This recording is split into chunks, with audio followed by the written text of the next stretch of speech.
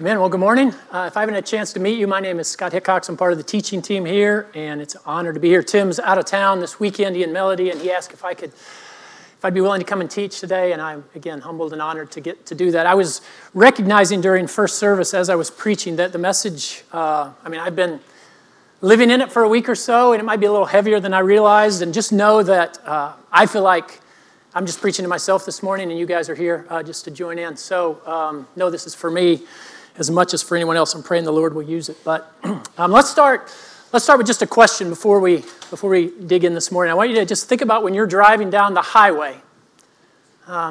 Just when you're driving down the highway, have you ever noticed that the person driving slower than you is always a jerk, and the person driving faster than you is always a maniac, right? I mean, isn't it amazing how we can convince ourselves that what we're doing is right and what everyone else is doing is wrong?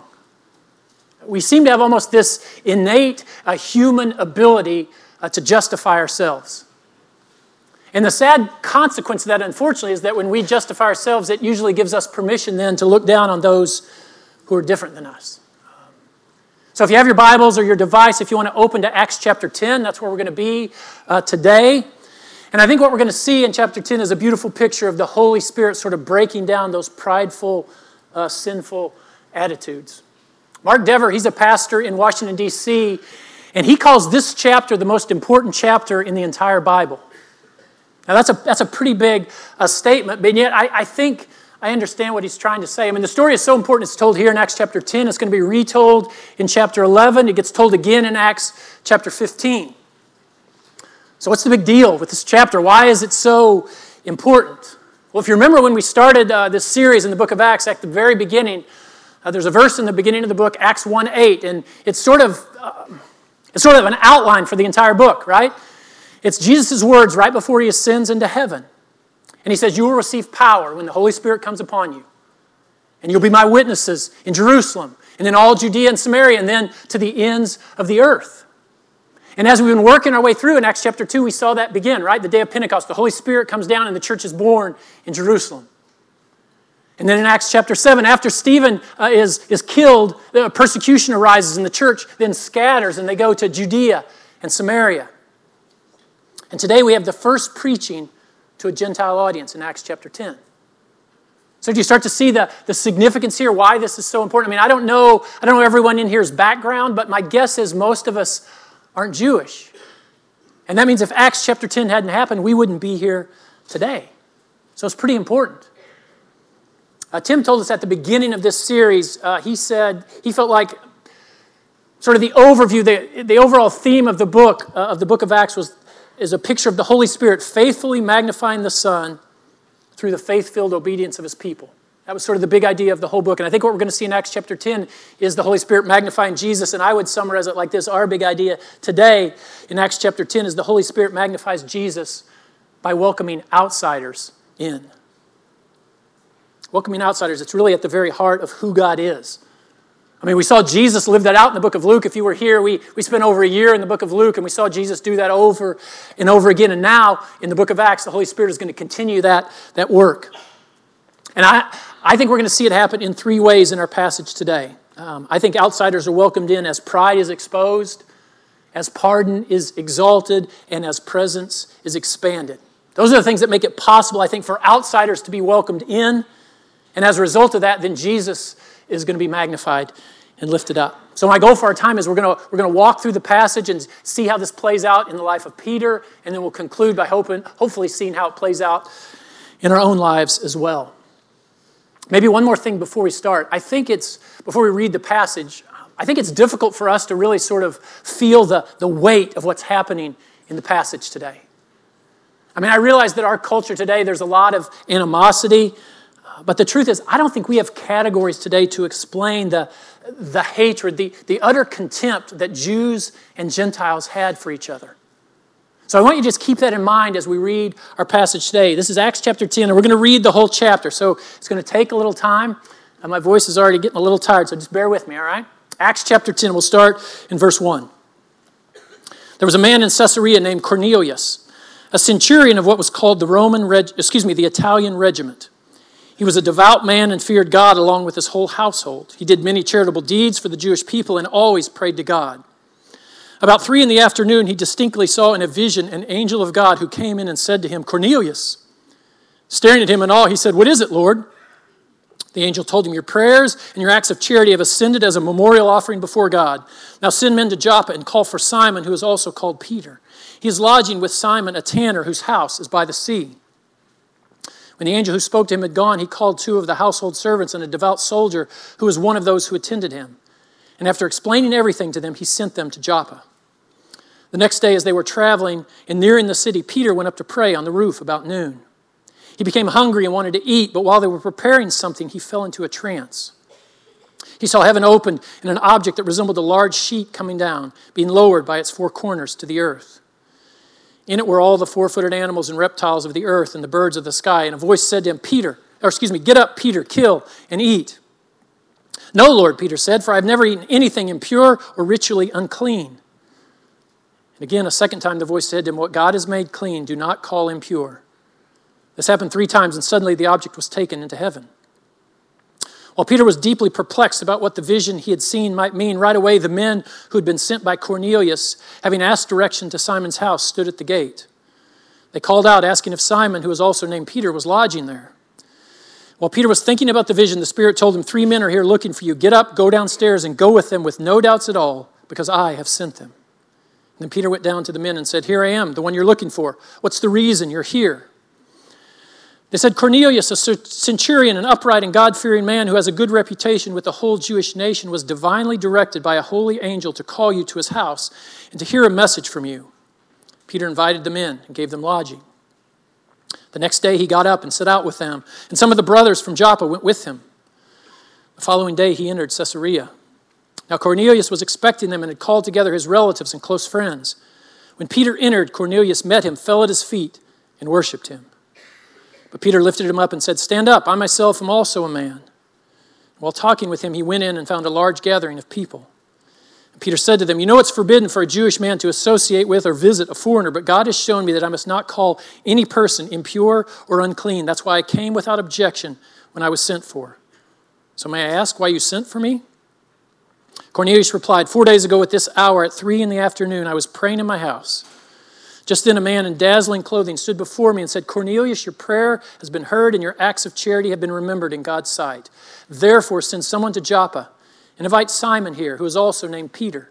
He's lodging in Simon the tanner's house by the sea." So I immediately sent for you, and it was good of you to come. So now we are all in the presence of God to hear everything you have been commanded by the Lord. Peter began to speak.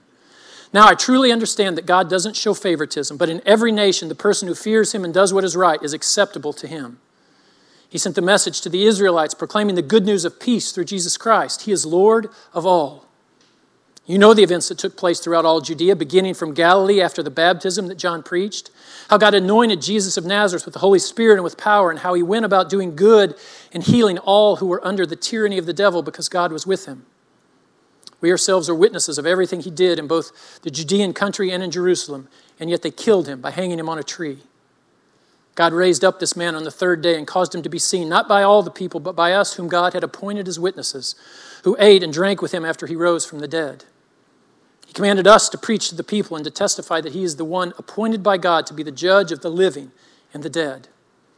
All the prophets testify about him that through his name, everyone who believes in him receives forgiveness of sins." While Peter was still speaking these words, the Holy Spirit came down on all those who heard the message. The circumcised believers who had come with Peter were amazed because the gift of the Holy Spirit had been poured out on even the Gentiles, for they heard them speaking in other tongues and declaring the greatness of God. Then Peter responded, "Can anyone withhold water and prevent these people from being baptized who have received the Holy Spirit just as we have?" He commanded them to be baptized in the name of Jesus Christ. Then they asked him to stay for a few days. It's the word of the Lord. Let me pray. God, we're grateful that you give us your word. We're grateful that you have given us your Spirit to teach us, and that's what we need this morning. This whole book is about the work of your Spirit, and Lord, we're grateful that your Spirit continues to work even today, and we ask that he would do that now, doing the things that he alone can do to teach, to convict, to encourage, to comfort, whatever it is we need, and we all come with different needs, Lord, would you meet them by the power of your Spirit, I pray. In Jesus' name. Amen.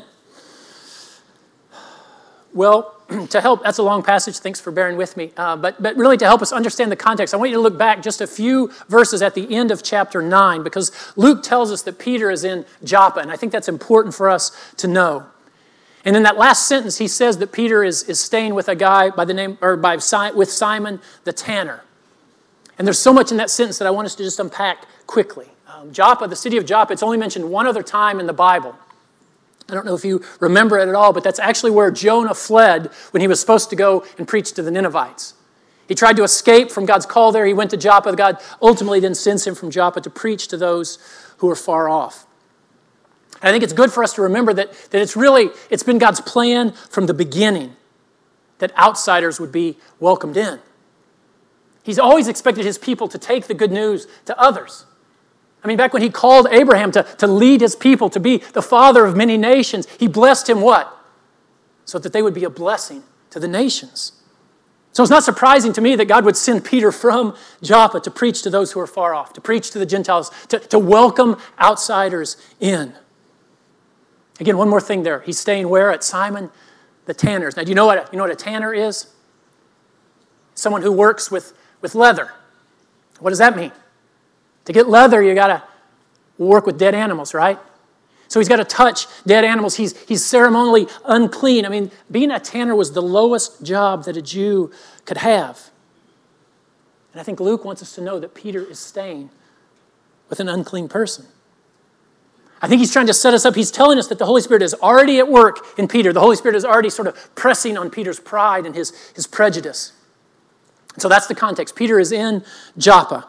And as chapter 10 begins, then we're introduced to this man named Cornelius. We're told he's a centurion. That means he's an Italian soldier, Roman soldier. He's over 100 men, right? Keep in mind, the Roman army is occupying the nation of Israel, so this guy sort of represents all that would be anathema to the Jews.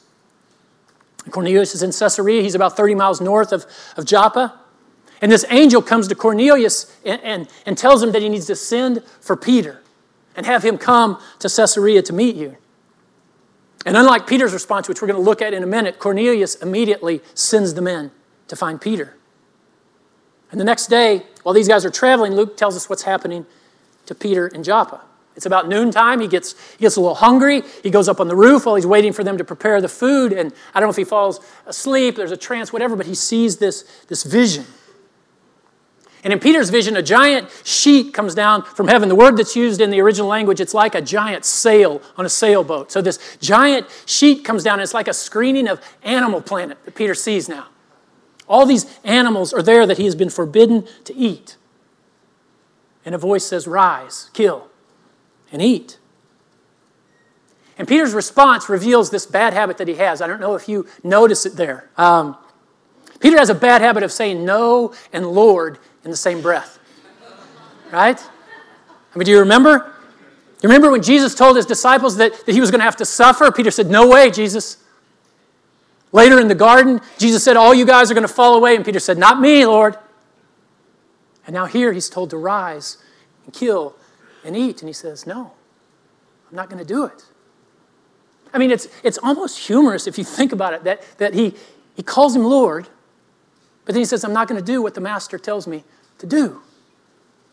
I mean, how could he say those in the same breath? It's nonsensical almost.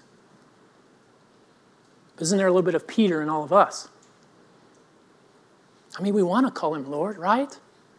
We do love him. We want to follow him with all our heart, and yet there's something in us that pushes back. That says, no, not now, not in that way. And before we pile on Peter, keep in mind, again, I don't think we can fully appreciate the fact that for 1,400 years, he's been told he can't eat these animals. And all of a sudden, he sees the original pigs in a blanket and he's supposed to eat. Peter says no, a third time. And then comes this response that echoes through the centuries. I think it still challenges all forms of prejudice today. God says, "What I have cleansed, you're not to call unclean." See, God's not concerned about Peter's hunger. He's concerned about his heart. He's exposing Peter's pride. You see, this prohibition against eating unclean animals, it was for a particular period and a particular purpose. And it was also intended to be this picture, I think, of human sinfulness. I mean, just like eating unclean animals made them unclean, so sin defiles our human spirit and keeps us from being able to enter into God's presence.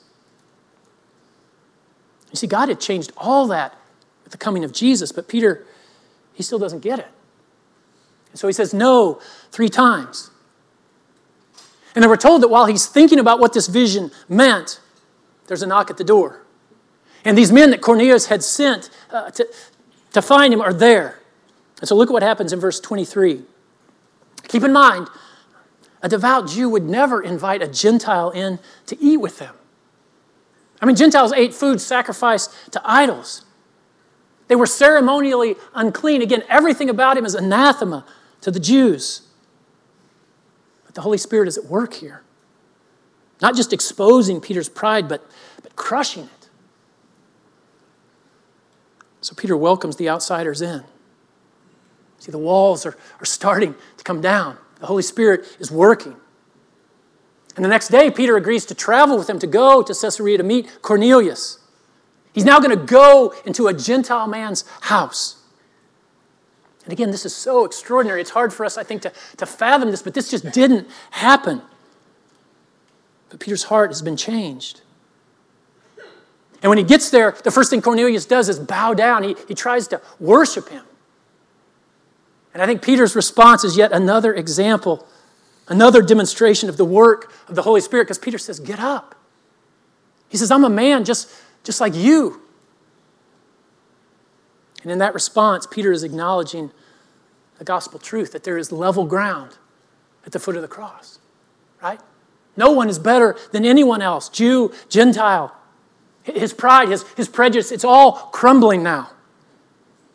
I think this is where what Paul describes in Ephesians 2 really begins to happen, this dividing wall of hostility between Jew and Gentile. I mean, Jesus destroyed it on the cross.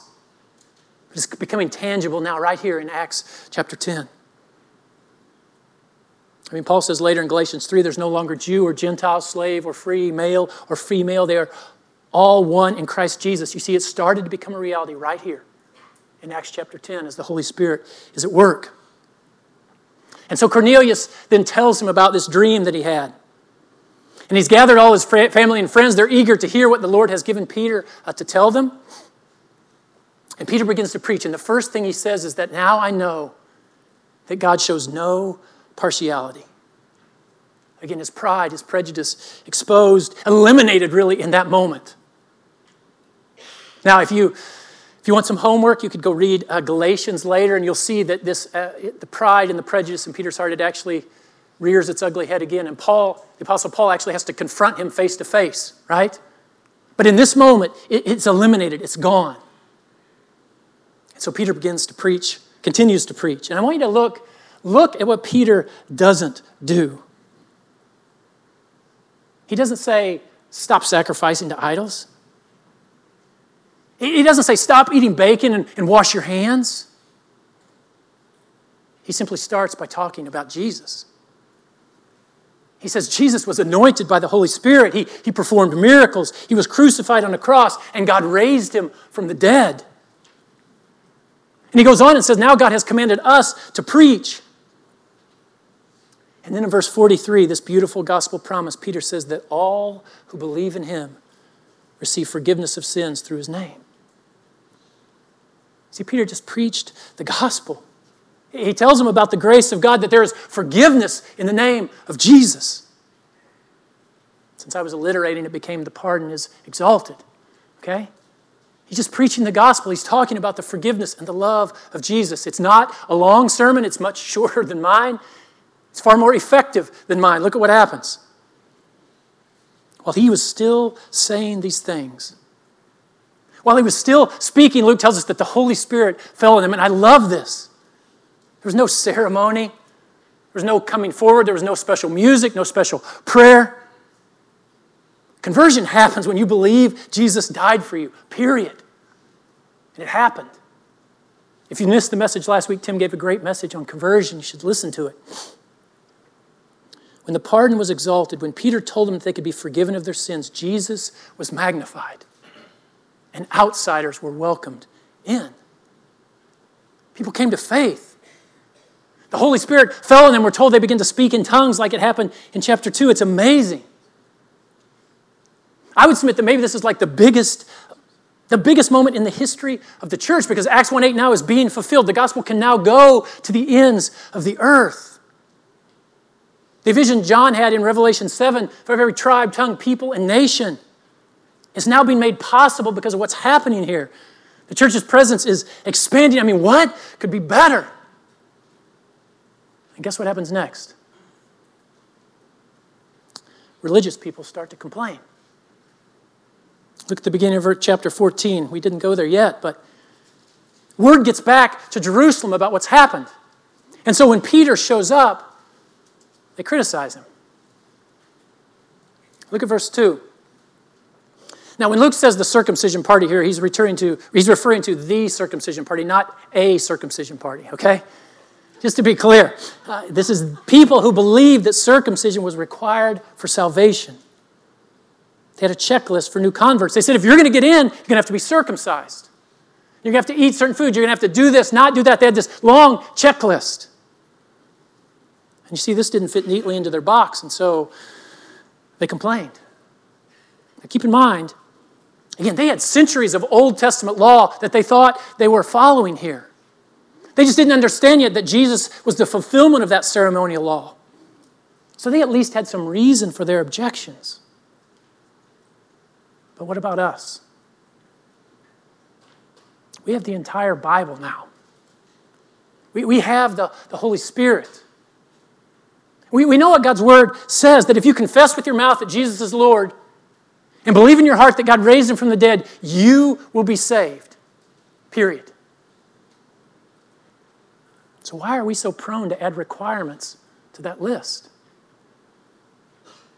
Why do we get uncomfortable when outsiders are welcomed in? It makes me think of a story. When we lived in St. Louis, I became friends with a woman there. We'll just call her name Angie. And we became good friends. But the truth is, I never would have met her. I never would have become her friend had not some people in our church come around her and loved her and welcomed her in. She had a horrific past. She had an abusive mother. She had multiple abusive relationships. She had bad experiences with the church. She was not interested in Jesus or the church. But these people befriended her. They began to love her. They invited her to church, and she came. They invited her to their small group, and she came. And that made some people uncomfortable. You see, Angie she was homosexual. She lived with another woman. And if I'm honest, I was uncomfortable at first. I mean, I'm embarrassed to admit, but that I, from a distance, judged her before I met her. But you see, these people continued to love her. And after about 2 years of faithfully hearing the gospel preached every week, after being surrounded by people who loved her, after about 2 years, she gave her life to Christ. And she was, thank you, she was baptized. She ultimately became a member of our church. And I just remember on the day she was baptized, I went to her, and through some tears, I told her that she was my hero. And I told her that when I came to faith, it was pretty easy. It didn't cost me anything. I still had my family. I still had my friends. Not much changed. It didn't cost me anything. It cost her everything. She had to leave the woman she loved. She had to leave a lifestyle that she was used to. She had a community of people that she thought cared about her. But you see, she counted the cost. And she realized that Jesus was worth it. She had experienced the love and the forgiveness of Jesus, and so she was in. An outsider was welcomed in, and Jesus was exalted. It was beautiful. Go back to our story here. Look at verse 4 of chapter 11. After complaining, Peter recounts the whole story for them. He tells them everything that had happened. See, Luke's going to tell the story to us again, I think because he knows we need to hear it again. And then in verse 17, Peter concludes by saying, if then God gave them the same gift that he also gave to us when we believed, how could I possibly hinder God? See, Peter recognized that the Holy Spirit is at work, that Jesus is magnified when outsiders are welcomed in. And so Peter says, who am I to stand in the way? I think that's a good question for us, and that's where we're going to spend the rest of our time this morning. If Jesus really is magnified when outsiders are welcomed in, then how might we be hindering that? How do we stand in God's way? How maybe do we keep outsiders from being welcomed in? I would encourage you to think about that. I'm guessing the list is longer than we want to admit, but I'm going to just submit 3 things for us today. When we lose sight, when we lose focus, and when we lose touch. I think it starts when we lose sight of who we are. I mean, remember where we started? The person driving faster than us, the person driving slower than us. Both of them were wrong, and we were right. I think that simple illustration is just a demonstration of what happens regularly in our prideful hearts. When we think we're right and others are wrong, what typically happens is we become self-righteous. I've shared this definition before, but I just think it's so good. Self-righteousness is simply looking down on someone because they sin differently than you. That's what it is. It's what Peter did with Cornelius. It's what I did with Angie. See, we can so easily label people, and we can become convinced that they're too far gone, they're too far outside, they could never be in the kingdom. And when we do that, don't you see what we've done? We've just created this sort of us versus them mentality. Tim talked about it a couple of weeks ago, but people like us are good. People who aren't like us are bad. I've shared this quote before too. But Anne Lamott says, you can safely assume you've created God in your own image when God hates all the same people that you do. You see, us against them, it just reinforces the notion that we're better than them. It fuels our pride. And again, it leads to us getting to that place where we think they could never be saved. We don't have to go to them. I mean, think about what we just talked about last week if you were here. We have to be careful. Last week we talked about the conversion of Saul. He was a religious terrorist. He was killing Christians. And God saved him. We need to remember that. God is in the business of saving sinners. Praise the Lord for that. We wouldn't be here if it weren't for that. There's a story of a young C.S. Lewis. He was about 10 years old. And the story goes that he went to his dad and he said, Dad, I think I'm prejudiced against Italians. And his dad was a little confused, and so he said, well, why? And Lewis responded, he said, I don't know. If I knew, it wouldn't be prejudice. You see, he was already so wise. I mean, the definition of prejudice is to prejudge, right? It's to judge without all the information. And I just think we're prone to do that so often. One last quote here I'm just challenged by so often. Simply says this, don't judge their story by the chapter you walked in on. You see, so often we don't know the whole story. And so what happens? We make assumptions. And typically when we do that, we make assumptions that fit our narrative, that make us feel better about ourselves, and make it easier to look down on others. That's what pride does. Pride builds walls between us and them, insiders and outsiders. Listen, Jesus came to tear those walls down.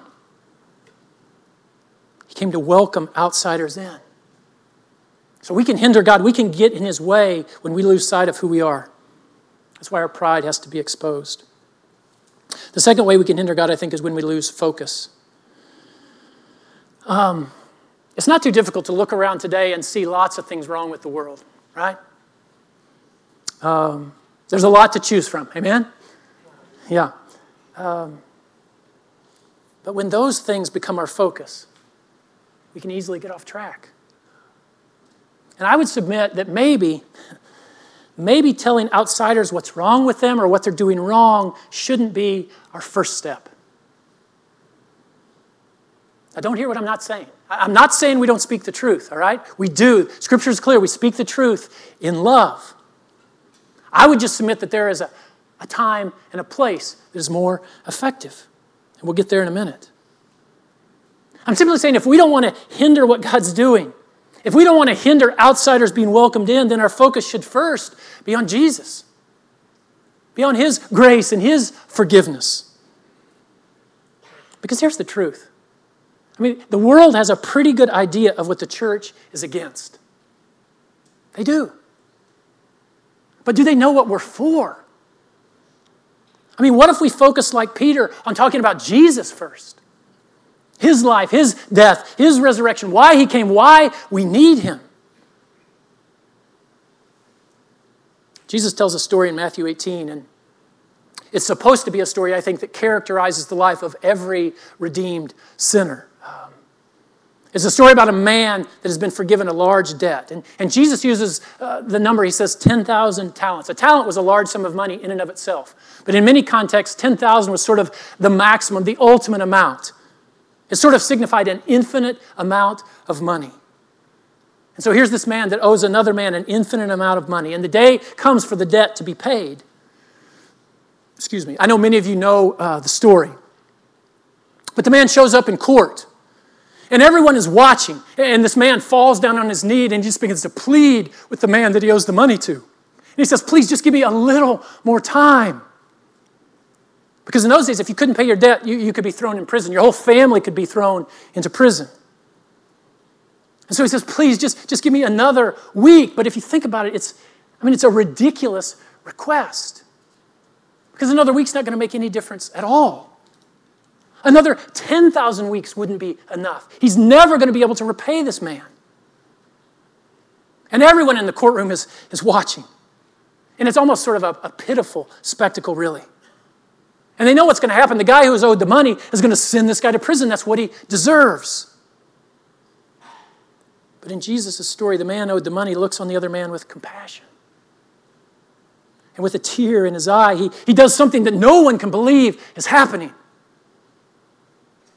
He looks at the man and he says, stand up. And he says, you don't have another week to pay me back because you don't owe me any money anymore. He says, as of this moment, your debt is resolved in the presence of all these witnesses. You are forgiven. And the man, he can't even understand it. He can't believe it. The weight has been lifted. He almost floats out of the courtroom. And as he leaves the courtroom, he walks across the street and he runs into a friend who owes him a coffee at Starbucks. And he says, hey, give me that $5 that you owe me. And the other man says, oh man, I'm so sorry. It's been a tough stretch. I don't have a job right now, but I promise you, I'll give you that $5. I will. And the man says, no, I want it today or I'm going to throw you in prison. Now you can imagine at this point of the story, everyone is shaking their heads. They're saying, come on, Jesus. This would never happen. Nobody who's being forgiven an infinite amount of money would ever hold someone in contempt for $5. And Jesus says, exactly.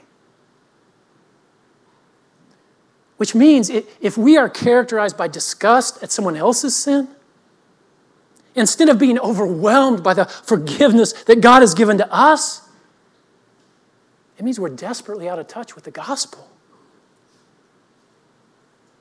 If we took our focus off of other people's sin and instead we focused on the grace and the forgiveness of Jesus to us, I'm convinced that outsiders would feel more welcome.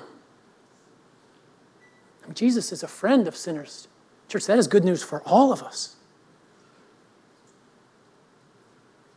So we're to speak the truth in love, absolutely. I'm just suggesting the time to do it is after you've talked about Jesus. Start with the truth first.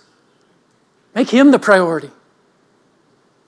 If we don't want to hinder outsiders being welcomed in, focus on Jesus. The pardon will be exalted. Now, let me add one more thing. When you focus on that forgiveness, I would say focus on your forgiveness first. When you begin to reflect on all that Jesus has forgiven you, you're going to be far less concerned about everyone else. See, you won't have to figure out how to hate the sin and love the sinner because instead you're going to be focused on hating your sin. And loving the sinner becomes so much easier.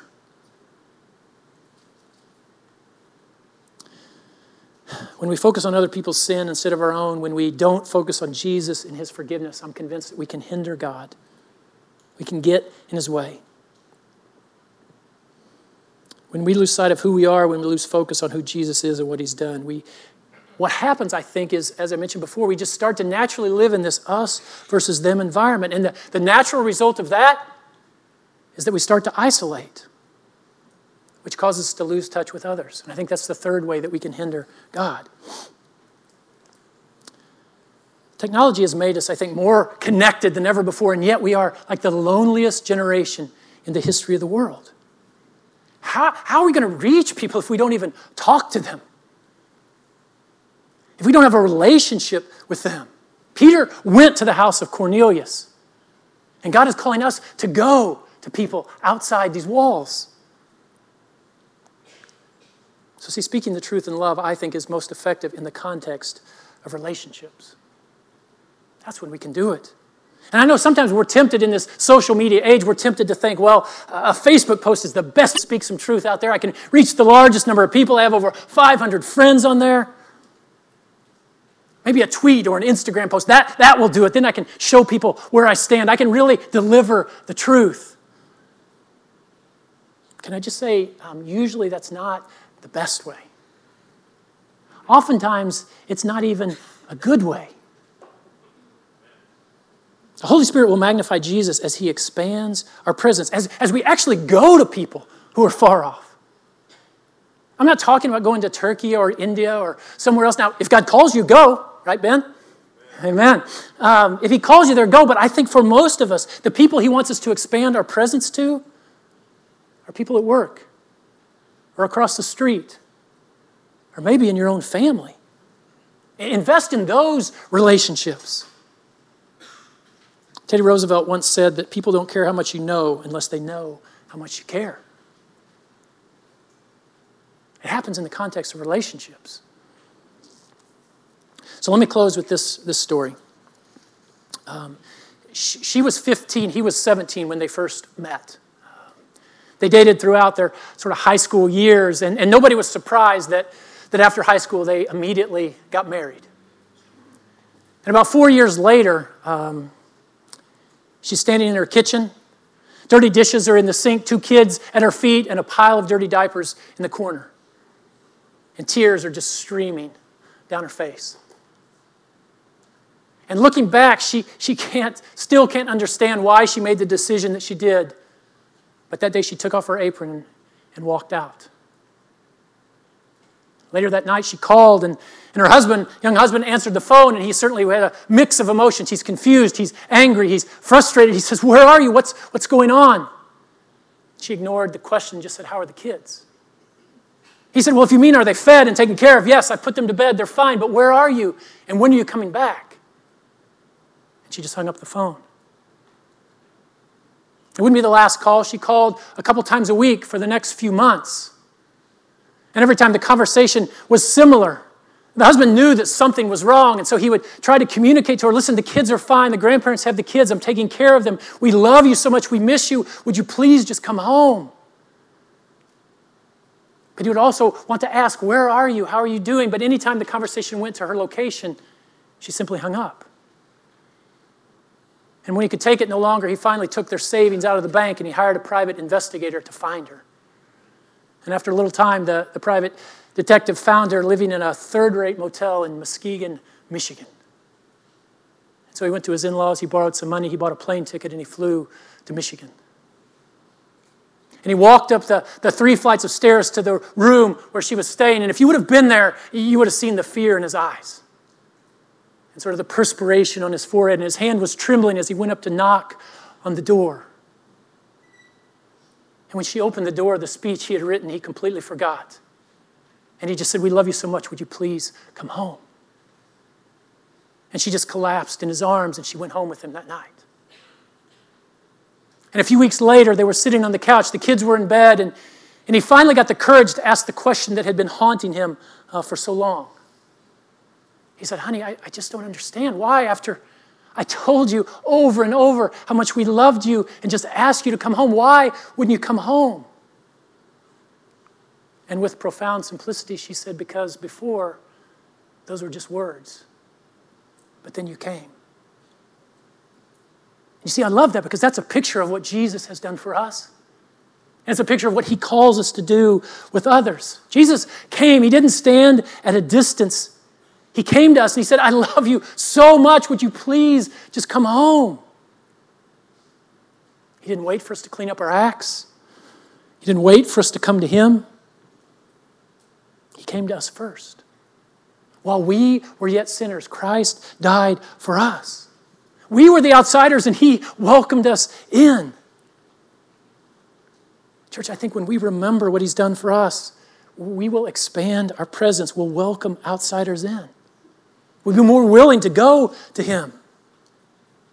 The more you know of his great love for you, the more that love will spill out of you towards others. The more we become aware of how far Jesus reached out to save us, the more we're going to overflow with grace and compassion towards others. 1 John 4:19 says, we love because he first loved us. The more we're saturated with his love, the more we will love. The more we believe the gospel, the more our lives will reflect the gospel. Church, just immerse yourself in this truth. Christ Jesus came into the world to save sinners, of whom you and I are the worst.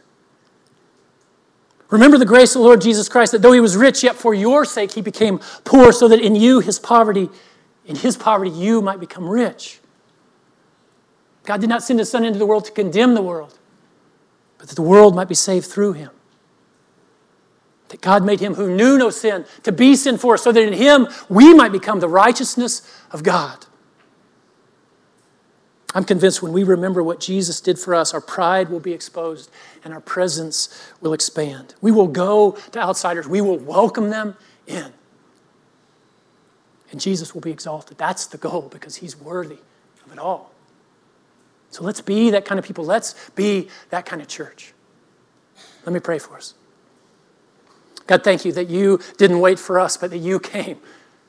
You stepped in and you welcomed us home. Lord, would you, by the power of your Spirit, would you make us just more aware of our own sin, more aware of your incredible grace and forgiveness towards us? That we would be so overwhelmed by the forgiveness that you've given us in your Son, Jesus,